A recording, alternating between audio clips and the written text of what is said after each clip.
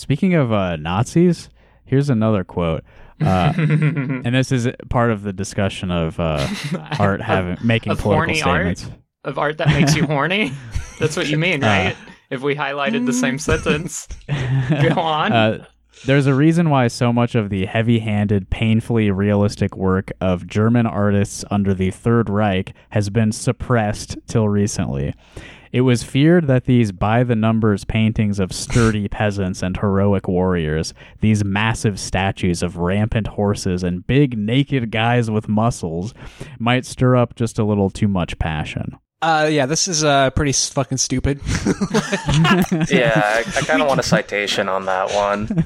How many of you have seen Triumph of the Will? I mean, that's like one of the most like screened films of all time.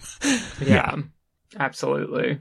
I just love the idea of like this notion that like the what's it called? I almost said like the Undercity. The deep state is like, we can't let the citizens get too horny for Nazis.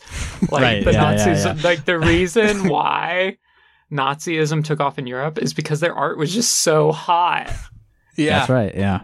Everyone wanted abs and muscles. Yeah. I mean, as we all know, Hitler, he was an artist. And yeah, that's right. Yeah.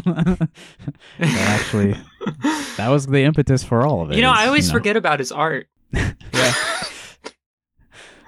I always forget about that. Sturdy peasants. I like a nice sturdy peasant.